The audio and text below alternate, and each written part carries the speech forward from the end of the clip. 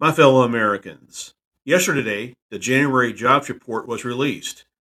While it shows promise, there is still room for improvement.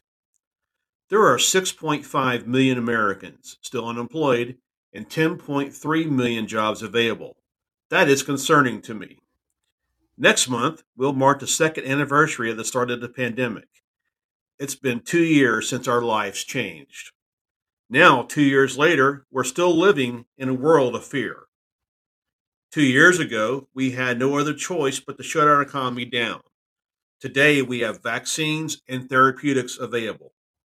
It's time to change our focus and learn to live with COVID, not be fearful of it. We need to go back to work. The unemployment rate is now at 4%. I fully believe that if everyone returns to work, we can lower that rate to 3%. My friends, America was built on the hard work and dedication of its workforce, not by government handouts.